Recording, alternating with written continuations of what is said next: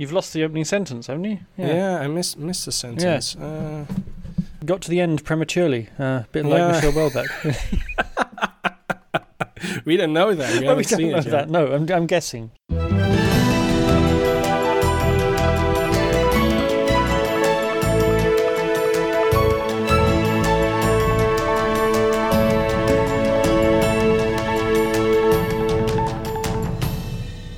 It's Friday, May the 19th, and this is the Dutch News Podcast, your weekly chance to catch up with what's been going on here in the Netherlands. I'm Gordon Darragh, Dutch News contributing editor and silent windmill tilter, and with me as usual is Paul Peters, master's student in civil engineering and midnight Saab cowboy. I think you don't have any idea what my job title is about, right? Not much, and you're probably a bit mystified by mine as well. So who's going to Yes, I'm mystified by yours as well. Yeah. Right. No, my job title is about the agriculture agreement, or the agriculture non-agreement, rather. Non-agreement, yes. Yeah.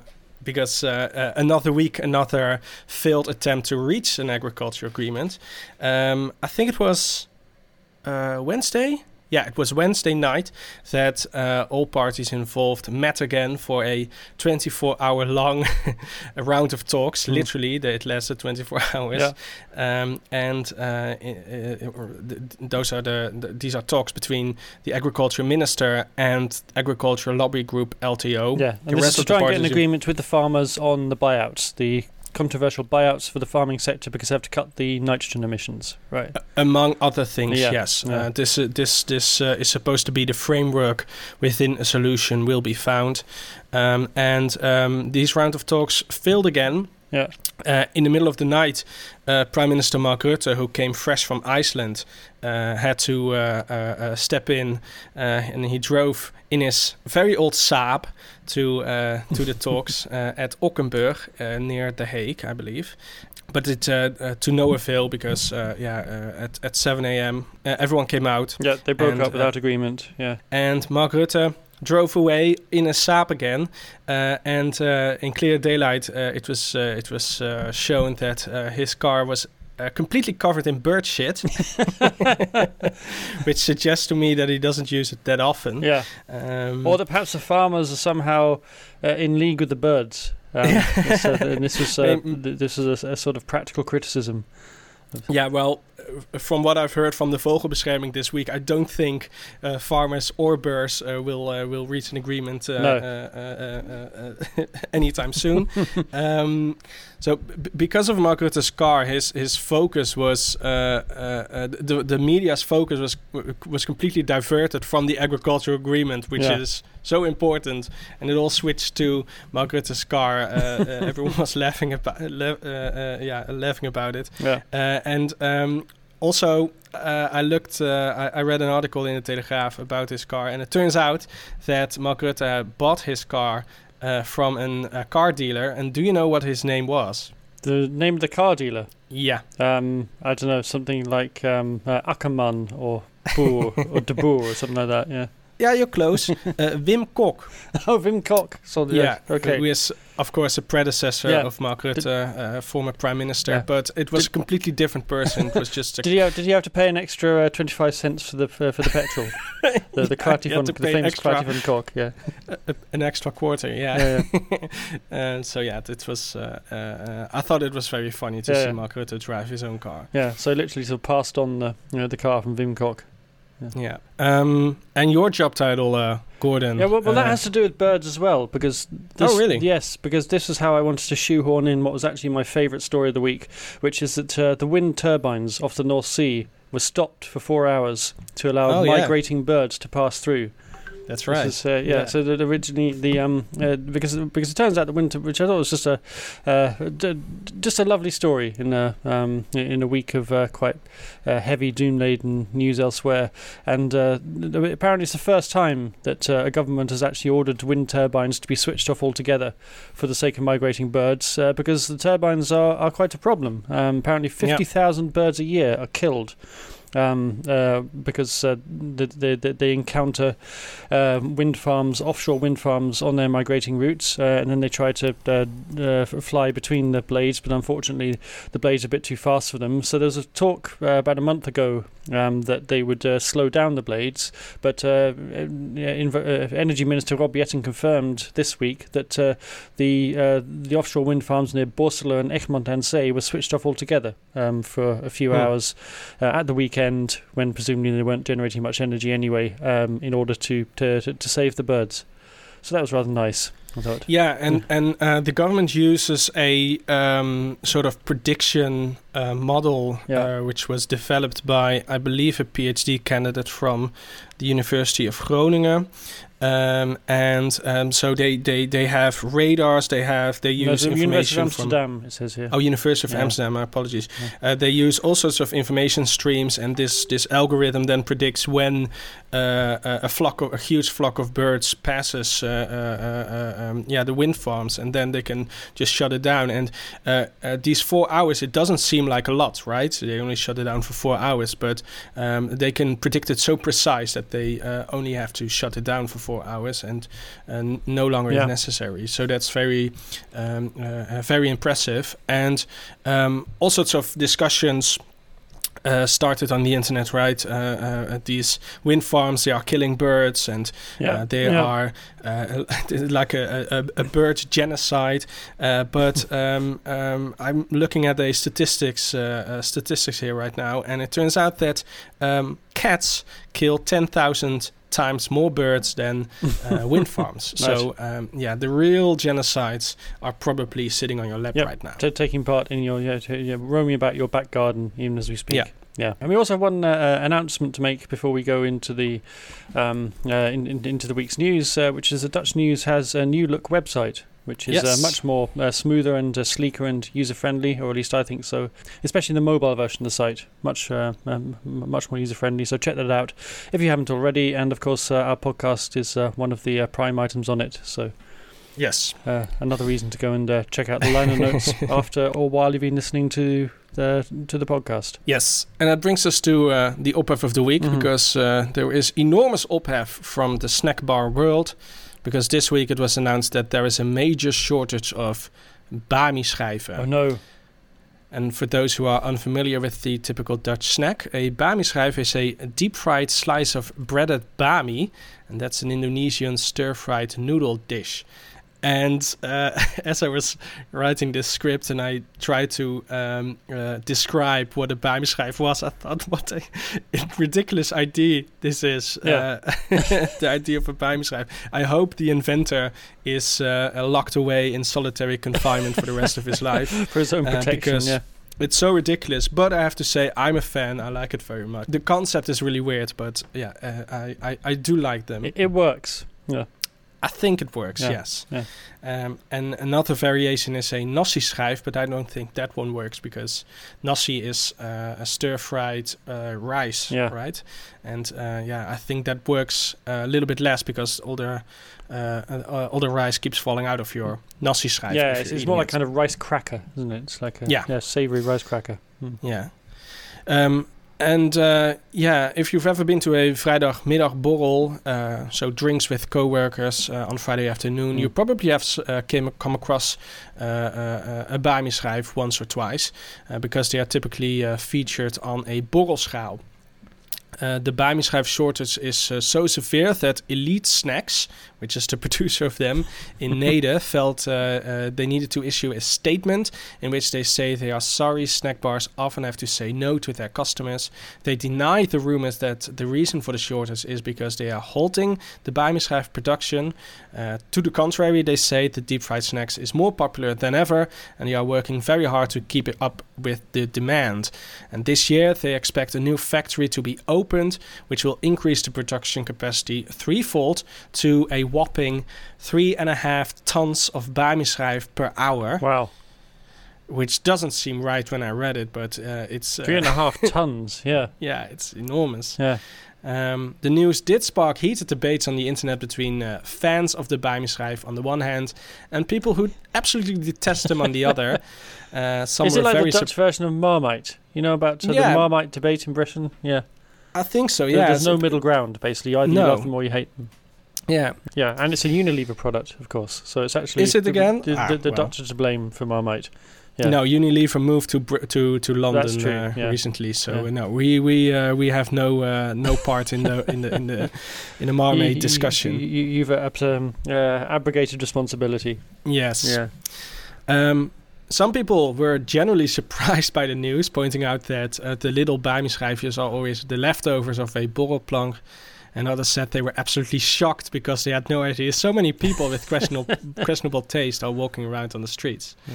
And I have to say, it is true. The bamischijven are always the one that are left over on the borrelschaal. But that's in my favor because I like them. You're so I always have more snacks than the rest. And I also experienced the bamischijf shortage myself 2 times in the last week. Because I went to a automatiek that is, on the train station or something. Yeah. You have these little doors where you can buy a little snack. I wanted to have a bamischijf, and there were none. They weren't available 2 times on 2 occasions. So it's I have experienced myself with this dreadful shortage. You have suffered from the bamischijf drought. Yes. Yeah. Do you like them? I can't remember if I've had one, to be honest. I like bami, and I like deep fried stuff. So I'm guessing that bamischijf would be appealing. But I honestly can't remember if I've ever actually had one. Well, you should try one, or at least try to get one, because if I can get my hands on one, exactly, yeah. Maybe you can buy one on... Oh, yeah, there were also all sorts of jokes on the internet of people selling their bamischijven in their freezer for ridiculous amounts of money on Marktplaats and stuff like that. Yeah, so lots of jokes to be made. Yeah. Well, maybe I'll sell my house for a bamischijf. Or your tulips. A Dutch satellite company in Brabant may have acted as a front for the sale of US military equipment to Russia, according to the FBI.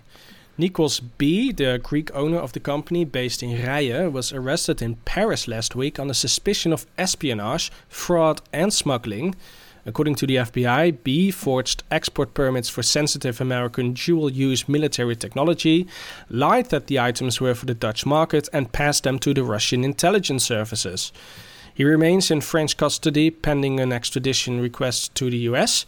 B is the founder of a Greek conglomerate called Aratos Group, located near an airbase of the Royal Netherlands Air Force. Aratos is a collection of defense and technology companies in the Netherlands and Greece, and they have worked as a contractor for NATO and other ally countries, and they even were one of the finalists in the NATO Innovation Challenge. Yeah. I guess he did take quite an innovative approach to engineering. That's right, yes, but it shouldn't be awarded by NATO, I think. No. A US attorney said the Aratos Group has helped to fuel Russia's war effort in Ukraine and the development of next-generation weapons. Yeah, and apparently he was invited to Moscow in about 2016, 2017, and they think that's when the Russians recruited him. And they said that the agenda was of a very sensitive nature, but no one really seemed to pick up on it at the time. So. No. So what kind of secrets have been passed to the Russians in this period of, about 6 or 7 years now? Yeah, the FBI released a very long list of all the stuff that was supposedly passed on the Russians. The company dealt with all sorts of high-end technology, such as semiconductors used in quantum cryptography and testing of nuclear weapons. It also involved blockchain technology, which reminded me of Rian van Rijbroek, who I'm sure is somehow involved in all of this. That can probably be only to be our benefit. But if she's been passing on secrets to the Russians, because they'll be fake secrets, it would explain the bad performance of Russia's military technology. Really, exactly. Yeah, you're stealing all my jokes, Gordon. The company also deals with artificial intelligence and defense techniques against drone attacks. So as you said, it would explain a lot if Rian van Rijbroek was involved in this company. As you said, according to the FBI, B was recruited by the Russians in 2017. He was asked in an email to travel to Moscow alone because of a sensitive agenda. He received instructions in Moscow on how to mislead the Americans by claiming to be the end user of sensitive technology. For example, Aratos purchased military antennas from a company in Florida, which they stated were intended for recreational and tourist seagoing vessels. I have no idea why they need military. I don't know why Jeff Bezos needs military technology on his vessel, but okay. Yeah. But these antennas were then transferred to a company called Cernia, which is a Russian company on the US sanction list, and they are listed as an instrument for the Russian war machine. Yeah. So has he been equipping all of those Russian fishing vessels that have been spotted in the North Sea lately with armed men on board? I think so, yes. It would explain a lot, I think. Yeah. And apparently B came on the FBI's radar after Googling terms such as Netherlands illegal export Russia and Dutch police arrest for exports to Russia. And the Telegraaf uncovered also an Instagram post by him, dated in 2017, and he can be seen visiting the Kremlin. Ah. So, yeah, a lot of... He hasn't really... he didn't try too hard to cover his tracks, really, did No. he? Yeah. Yeah, and yet it took them 6 years to catch him, which is a little worrying. And it's not the first example of Russian spies being active in the Netherlands, is it? No, last October, the head of the Dutch Military Intelligence Service warned that Dutch high-tech companies might be unknowingly selling their technologies to companies set up by the Russian Secret Service. According to the MIVD, Russia has set up front organizations and companies with the aim of purchasing sensitive technology in the Netherlands and smuggling it to Russia for military purposes. And in March last year, 17 Russian diplomats were expelled from the Netherlands for espionage, some of whom were tasked with purchasing technology for the Russian war effort. And as you said, there are all sorts of recently there are all sorts of activities from ghost ships flying the Russian flag with all sorts of armed men on them, and they are suspiciously close to all sorts of communication cables in the North Sea. And I believe the Netherlands is now trying to set up a coalition among North Sea countries to tackle this problem, because until now there's not a cooperative mechanism to deal with suspicious ship activities from Russia. Yeah. The Dutch economy unexpectedly contracted in the first 3 months of 2023. Economists had expected to see modest growth, in line with the EU average of 0.3%, but the figures showed the economy actually shrank by 0.7% since the last quarter of 2022, and that's compared to modest growth in France and Belgium, 0.2% in France, 0.4% in Belgium, so we're being outdone by the Belgians. Year on year, that's bad news. Always bad news, yeah. Year on year GDP grew by 1.9%, but that's mainly because at the start of 2022 we were still emerging from lockdown, so that's kind of distorted the figures. Nevertheless, investments were up by 1.1% and government spending increased by 0.5%, and the statistics agency, CBS, pointed out that the Netherlands has outpaced the EU average since the pandemic started. I'm not too worried about this contraction, because I'm sure once this bamischijven factory is open, the GDP will be up again by 1%, and we will surpass the Belgians again, I'm sure. Yeah, definitely. I mean, the productivity has just slumped since people couldn't get bamischijven at their Feyenoord, right?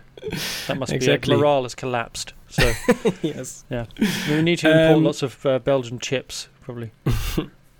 That's always a good idea. Yeah. But there's no reason to panic, I assume? Well, the CBS doesn't seem to think so. It also reported this week that unemployment fell marginally in the first quarter. At the same time, the number of vacancies increased, so there are now 122 jobs available for every 100 people who are officially out of work. So we have this skills shortage that's going on, and if anything, getting worse. So the opposite from the normal problem in the jobs market. Vacancies went up in retail and business services, but the biggest rise was in healthcare, where an extra 3,000 jobs were up for grabs in the first 3 months. I wonder where this shortage comes from.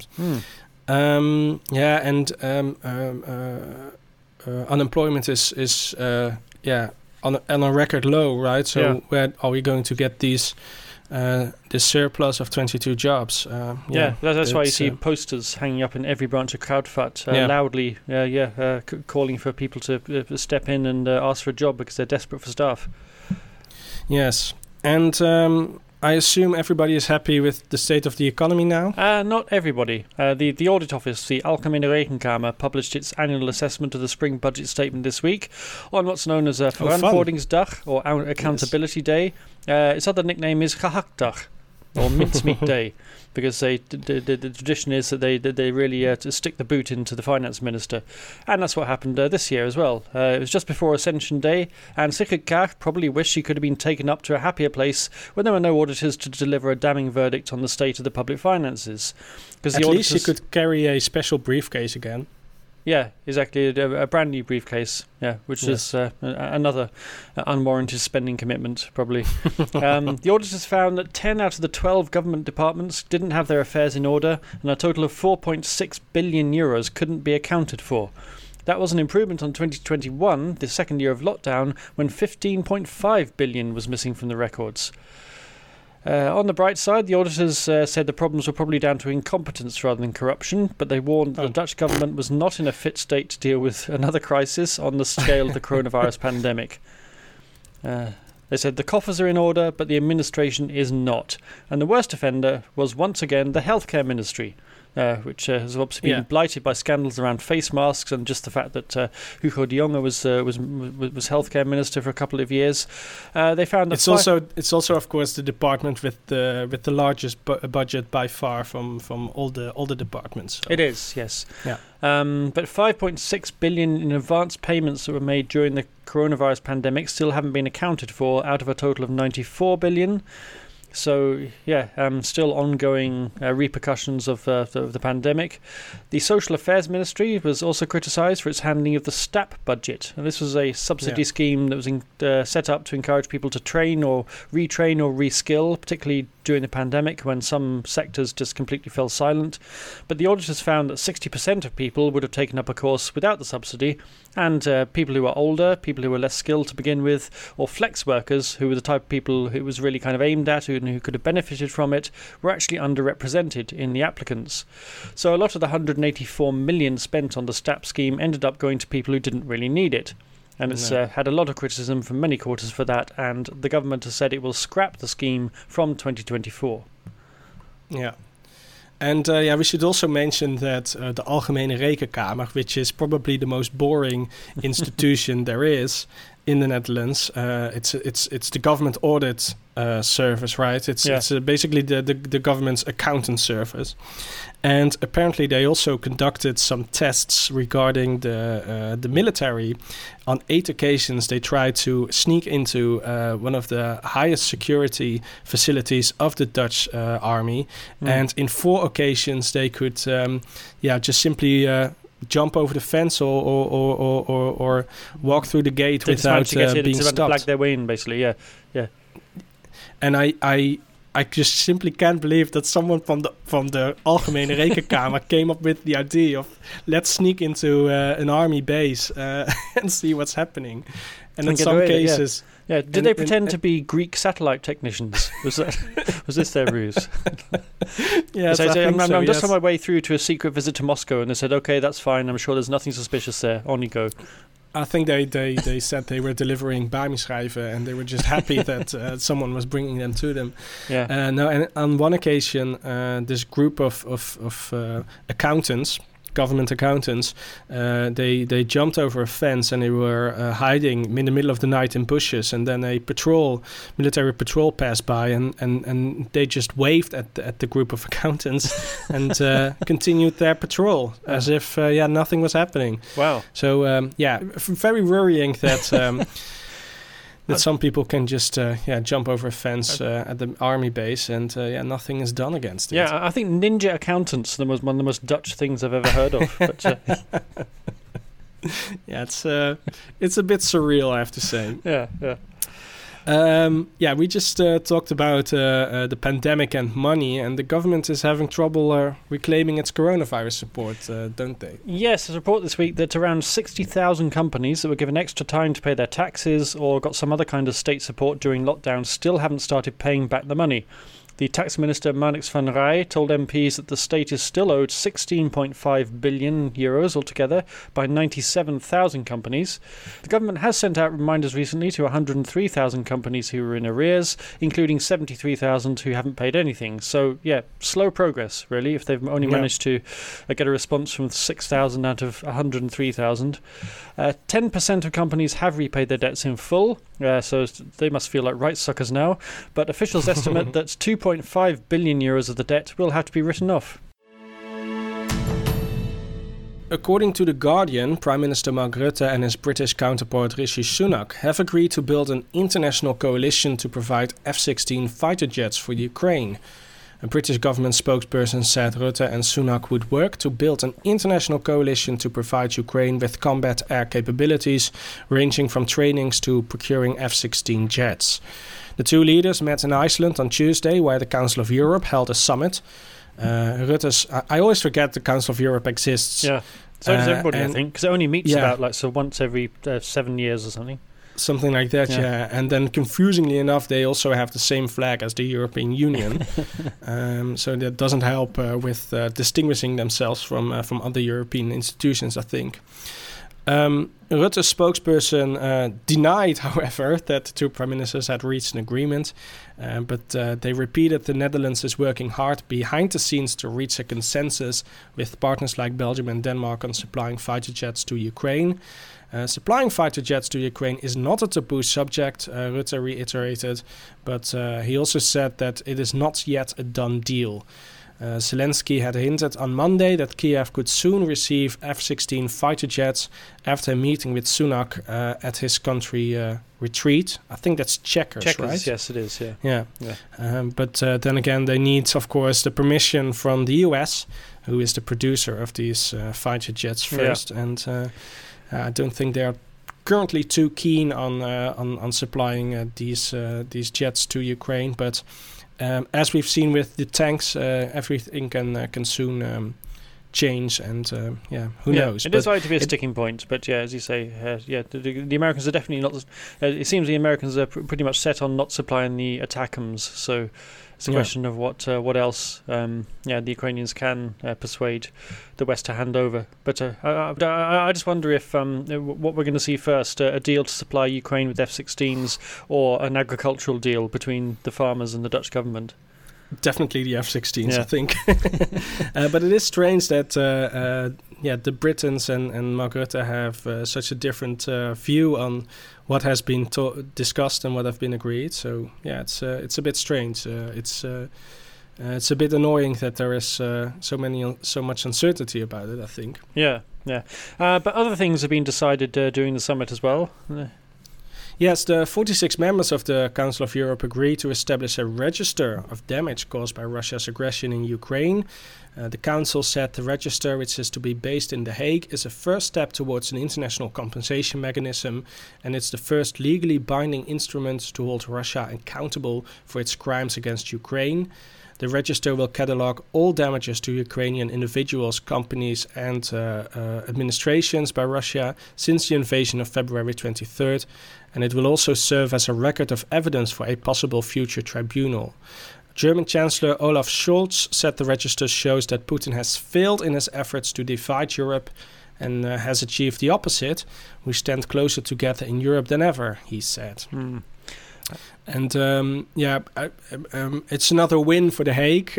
Yes, who desperately wants everything that has to do with any sorts of accountability or tribunals in this war to have it based in The Hague. Yeah, all to be clustered in The Hague. Yeah, well, that's what international crimes and international war crimes experts say. They say there's no point having it scattered around Europe. You might as well have it all in one place because that's where the lawyers are and the researchers and all the people who have expertise in the field. So it makes sense.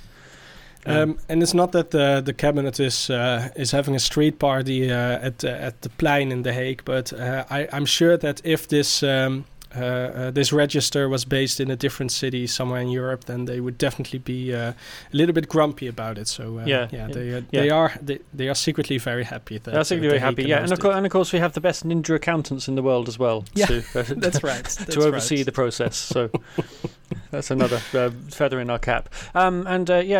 Speaking of Russian assets, there's been a big win this week for Amsterdam squatters. Yes. It has nothing to do with Iceland, but I thought it is worth mentioning because it's a fun story. There is a group of squatters in a Russian oligarch's home in Amsterdam, and they can stay where they are because a court of appeals have ruled that evicting the squatters would lead to an unjustified vacancy because the sanctions against the Russian owner prohibit him from using the property. The group of squatters moved into the oligarch's mansion on the Vosjesstraat in October last year as a protest against the Russian invasion of Ukraine. Arkady Volos, who is on the EU sanction list, filed a lawsuit against the squatters, but the court ruled that the group can stay. The court did warn the squatters, though, that they are not allowed to cause nuisance for the neighbors, and that means that they cannot hold large parties. So they have to remain quiet. They have to be on their best. They have to be well behaved, but they can stay in Volos's mansion. Yes, Volos argued that they should be evicted because he wants to renovate his house, but the court pointed out that renovation work is banned under sanctions because you're improving the value of your property as an asset, and you're not allowed to do that. Yeah. Okay. Yeah, never looked at it that way, but of course it is some form of investment, of course. Yeah, yes. Exactly. Yeah. He will have to do a lot of more renovations once the squatters are gone. He will, yes. Ukraine still needs fighter jets, Brabant needs some new satellite technicians, and the Dutch News podcast still needs any spare change you can afford to support our efforts to keep you up to speed with the latest news, politics and sport here in the Netherlands. We are very grateful to all our patrons who keep us going, and we're not quite sure why, but nevertheless, thank you very much indeed for continuing to support us. This week we have 3 patrons to thank for their support. Firstly, thank you very much to Bruce Lees. Also to Eric Marcus, who describes himself as a long-term listener but first-time patron, but it's never too late to become a patron, so thank you very much, Eric. And a special thanks to Lane Jekla Santos, who was kind enough to up her donation recently. Lane says she and her husband are Dutch-loving Americans who have visited many times and would like to retire here. There's a nice house on the Vosjesstraat for sale. There is. It's recently renovated as well, but Eric Marcus also sent us a question, which we like very much, this question of Eric. He says, what's with the Dutch and hats? As in, why don't they ever seem to wear them? Is it because they love or miss the sun so much, they don't want anything to get in the way, or maybe they just take pride in good hair? My first question when you told me this question was, is this person American? Yeah, and the answer was yes. But because in my experience, Americans are overly obsessed with hats and caps and stuff like that, and also sunglasses, by the way. Yeah. I was in Amsterdam yesterday, and I never paid any attention to hat wearing people, and I did so yesterday in Amsterdam, and I noticed that almost only tourists are wearing them. So yes, I think you're right. The Dutch do not wear them that often, and I think it has to do indeed with the sun, because we don't see it that often. So when it's there, we're just happy that we can enjoy a little bit of sun, a little bit of sunlight. Yeah, we're happy to take the risk of melanoma because we see so little sunshine in this. What we do see, we don't see very much of those kind of like beanie hats that seem to be very popular in the States. So none of those at all. You do still have, I'm afraid to say, have Dutch men, white Dutch men in their 40s wearing baseball caps and thinking they're still cool. That is an unfortunate phenomenon that we haven't managed to stamp out. And you do have women wearing quite big, extravagant, wide-brimmed hats as well. So there's not a total absence of hats, headgear in the Netherlands, but definitely less, I think, than you would see in the typical town in the States. Yes. If you've got any questions for us, or if you'd like to become a Dutch News podcast patron for as little as $1 or €1 a month, log on to www.patreon.com. That's patreon.com/DutchNewsNL. Reading standards in the Netherlands have slipped dramatically in the last 5 years. That's according to a survey of 57 countries by Pearls, the Progress in International Reading Literary Study. They found that Dutch children took less pleasure in reading, and although they were good at finding and looking up information, they struggled to evaluate what they read. The Dutch score on Pearls dropped by 18 points, which was described as significant, but researchers said the impact of COVID should be borne in mind. Education Minister Dennis Wiersma said it was the first time in 15 years that the Netherlands had scored below the average score of 21 Western countries in the survey. More than 4,000 children at 131 primary schools took part in the survey that was carried out shortly after a 6-month coronavirus shutdown, so that may have skewed the findings a little, but nevertheless, whichever way you look at it, it's not great news. Singapore, Hong Kong and Russia topped the list, while Finland and Poland were the best performing European nations. I guess critical reading is a very important skill in Russia, given the kind of output, the kind of stuff you have to read from the Russian government on Twitter. You have to kind of decipher the propaganda. So I guess that is quite good for your critical reading skills. There's one thing in Russia that doesn't need very much deciphering, and that is whenever the Kremlin denies something, it is true. Basically, yeah. But yeah, kind of I don't know. This is quite a worrying trend, and it was interesting. It said that the Dutch children don't take much pleasure in reading. I sort of wonder if, because I know in Dutch schools there's this great emphasis on what they call begrijpend lezen, or sort of understanding through reading, where you're not really. Where the focus is very much on kind of whether you can understand particular phrases and words in the text, and the kind of the general just sheer sort of it makes it quite an effortful task rather than an enjoyable one, and I wondered if that was something to do with it.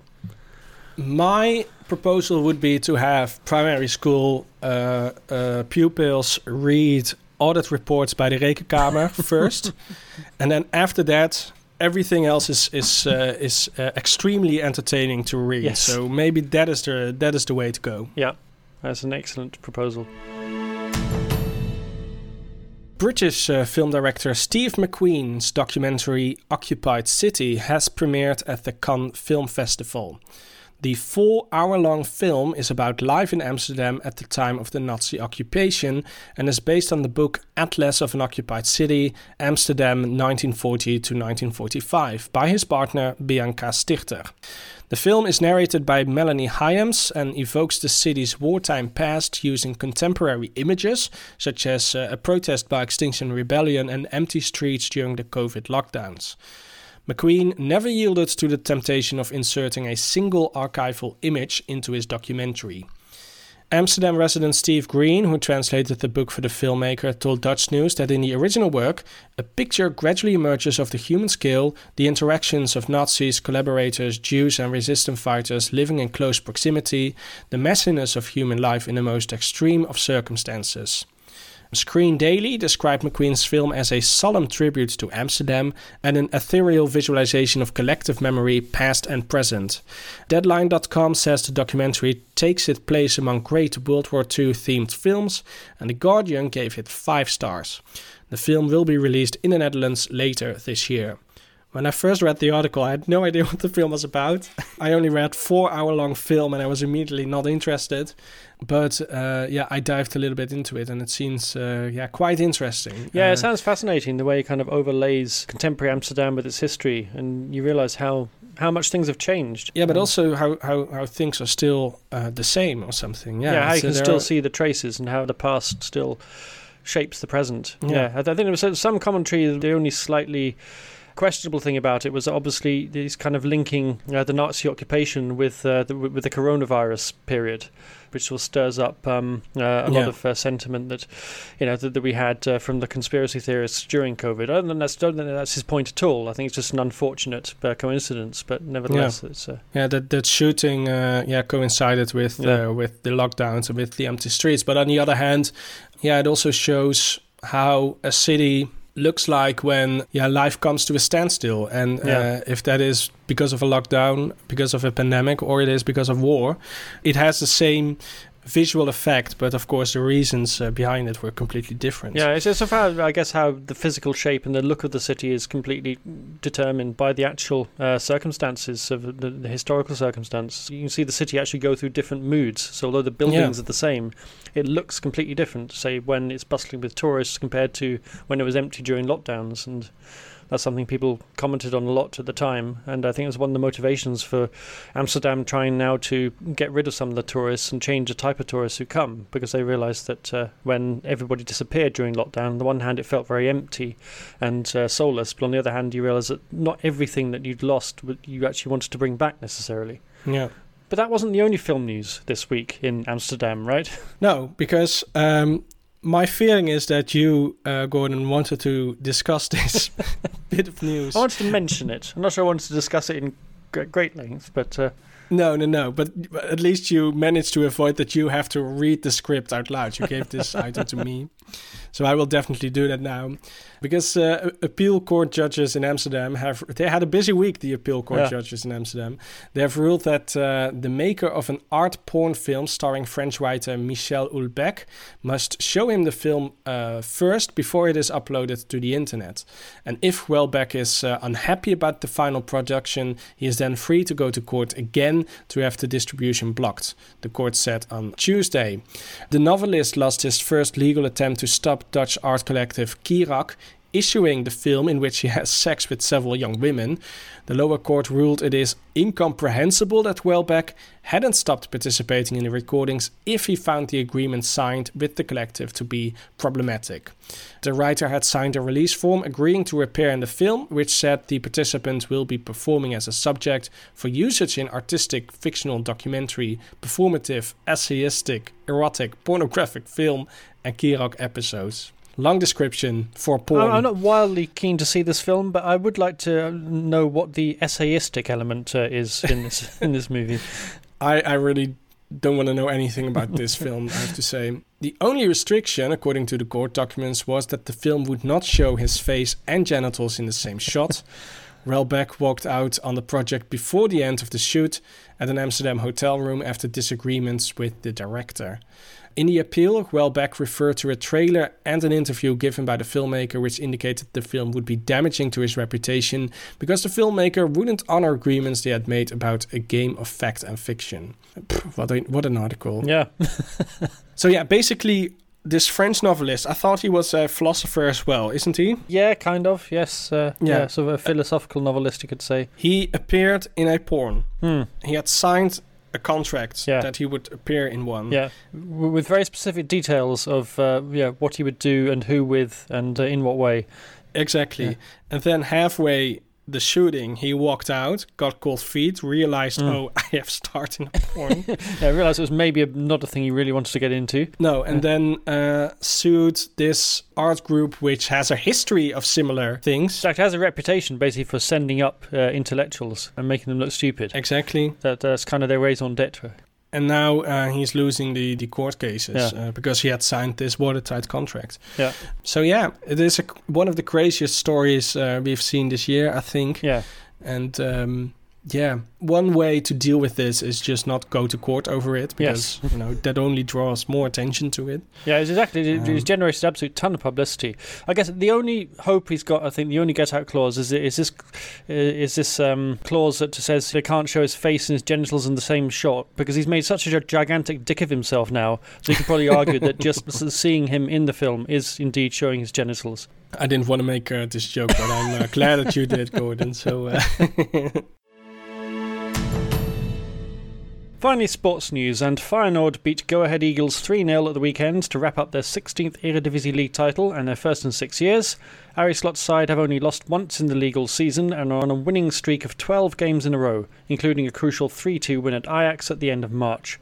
PSV looks set to finish second. They're 5 points ahead of Ajax with 2 matches to play, and that would mean Ajax end the season outside the top 2 for the first time since 2010. Yeah, and every fan of Ajax is absolutely devastated by this, and they are on the brink of total emotional breakdowns. Total meltdown. They can't compute it, including the king, because Feyenoord fans hang a massive banner outside Paleis Soestdijk this week. They? Yeah, so I think it's 25 metres long, because the king recently came out as an Ajax fan. So yes.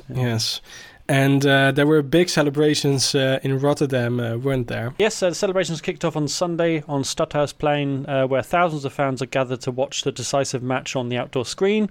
The celebrations were mostly good-natured, but police did make around 100 arrests for things like having fireworks and verbal abuse. And they used water cannons to disperse the last of the revellers at 8:30 p.m. So, it's not like they went on long into the night either. The official celebration was on Monday morning outside the City Hall on the Koolsingel. Children were given the day off school, provided they weren't sitting exams that day. Yes. The City Council thought that they should have the opportunity to experience the celebrations live. It struck me as weird because, Feyenoord it's not like they've won the league title for the first time in sort of 100 years or something. They quite regularly win the Dutch league. The last time was 7 years ago, I think. Yeah. And the time before that was 17 years ago. So I think they still are in this mental state of having almost 2 decades without a win. But it's been a long time, but 7 years not too long, I think. No, it's not like a whole generation has had to wait for a title. No.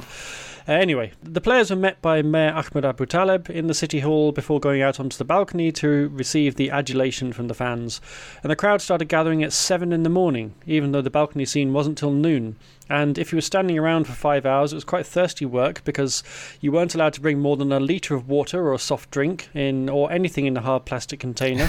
Why is that? Is that because of recent incidents with hard plastic containers? Feyenoord fans, you haven't had a completely unblemished record lately in terms of throwing cans and plastic bottles into fountains. But the City Town Council produced a huge long list of banned items, which also included alcohol, drugs, vuvuzelas, drums, selfie sticks, umbrellas, large quantities of paper or confetti, toilet roll or nail varnish. Oh, wow. So fans were also limited to just one cigarette lighter, although there weren't any Ajax players hanging around to throw them at, so I don't know why you bother taking it anyway. And you can only take one flag, and it had to be on a pole no longer than 1 metre long and 20 millimetres in circumference. Okay, so there were municipality officials with measuring tools to probably to check if all the poles were of within the allowed dimensions. Yeah, I wonder how long it took them to actually write this list. I imagine there's probably a whole team of council officials who were tasked with spending a whole afternoon working out what you could and couldn't bring into the celebrations. I think so too. Yeah. Yes. And were there any other highlights from the celebrations? Yeah, it was quite a touching moment. I think ESPN interviewed a woman called Hanny who turned up on the Koolsingel with a photograph of her son, because he was a big Feyenoord fan, but very sadly he died in December. And she was talking about how he'd have loved to have been there with her, standing on outside the City Hall, congratulating the fans, and she felt like this was a way of him being there in spirit. And within hours of this being broadcast, fans had raised €12,000 in a crowdfunding campaign to pay for Hanny to have a carefree weekend away, which was rather nice. That's very nice. Yeah.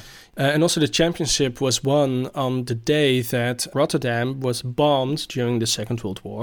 So it was also a very special date in that regard for the city. And that was also coincidentally the same day that Rotterdam won the last time, the championship last time. So there's all sorts of historical events coming together on this day. Maybe Steve McQueen should make a film about it. Yes.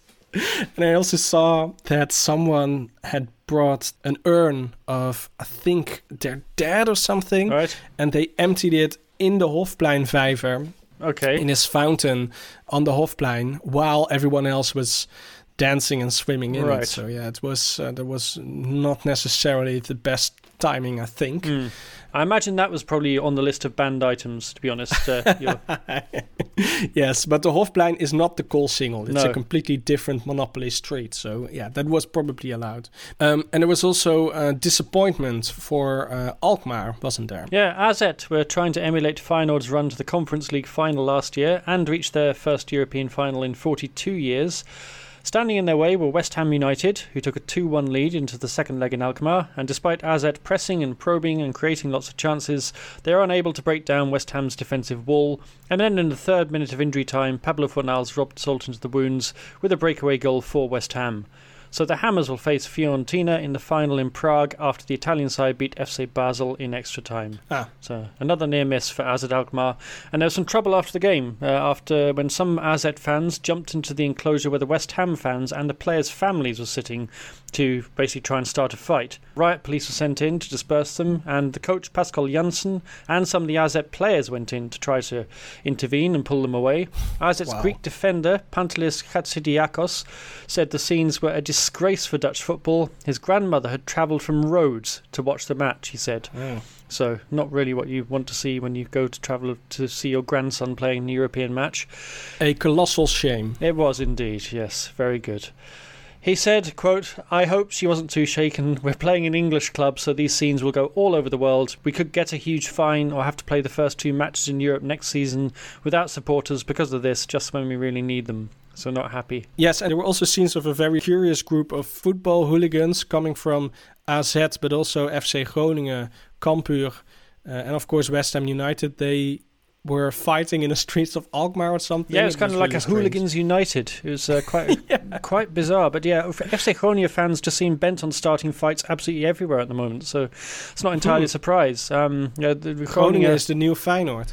Groningen seems to be a new Feyenoord. Yeah, well, Groningen, along with Cambuur, who also mentioned there, were relegated this season. In the case of Groningen, it was the first time in 23 seasons, and their fans really aren't happy.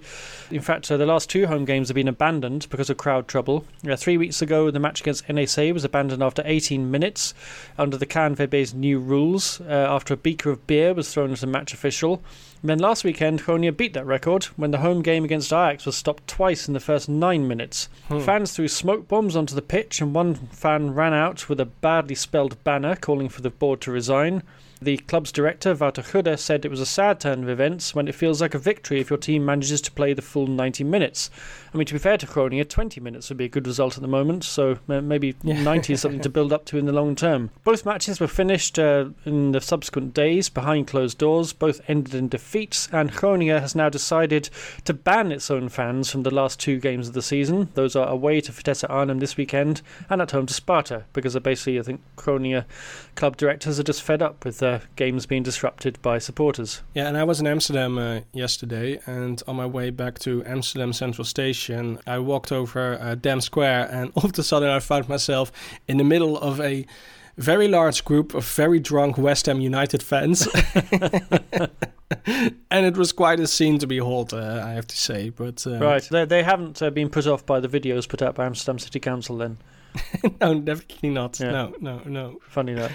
And finally, the Olympic Committee is worried about a decline in sports participation, aren't they? Yes, the bizarrely acronymed NCO*NSF, which is the Dutch Olympic Committee. You don't pronounce the star. I know you don't, but what's it even doing there? I don't know. Yeah, me neither. No. Yeah. NOS-NSF said in its annual report that the number of people taking part in sport regularly was still behind its pre-pandemic levels. The total number is up by 500,000 since last year, but sports club membership still hasn't recovered. 23% of people in the Netherlands are members of a sports club, which I actually thought was quite high, but it's less than the 27% in 2019. There's also been a contrast between different groups in the population. Children under 12 and the over 65s are back to kind of pre-COVID levels of exercise, but other groups are lagging behind, including teenagers and people with a practical education, so the kind of class gap is growing. And yeah, NOC-NSF are worried about this. Mark van der Tweel, the managing director, said it was very worrying that young people in particular hadn't found their way back to sports clubs. But some sports, like running and climbing, thrived during lockdown, and membership of the Survival Run Association grew by 128% in the last 5 years. So interesting. Yeah, so not all sports are suffering, but NOC-NSF also said that they think that part of the problem is that sports clubs rely too much on volunteers, and maybe people haven't gone back to their volunteer positions, and they think that clubs should take on more professional staff, but of course that requires funding. So yeah, which isn't available. That's all that we have for you this week. This podcast is a production of Dutch News, which can be found online at dutchnews.nl.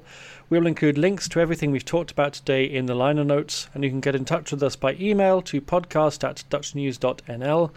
If you want to help us out, please subscribe to the podcast and leave us a rating, or consider backing us on Patreon at patreon.com/dutchnewsnl, and you will earn yourself a shout out on the podcast and the chance to ask us your questions. My thanks to Paul Peters. I'm Gordon Darroch, and we will be back next week.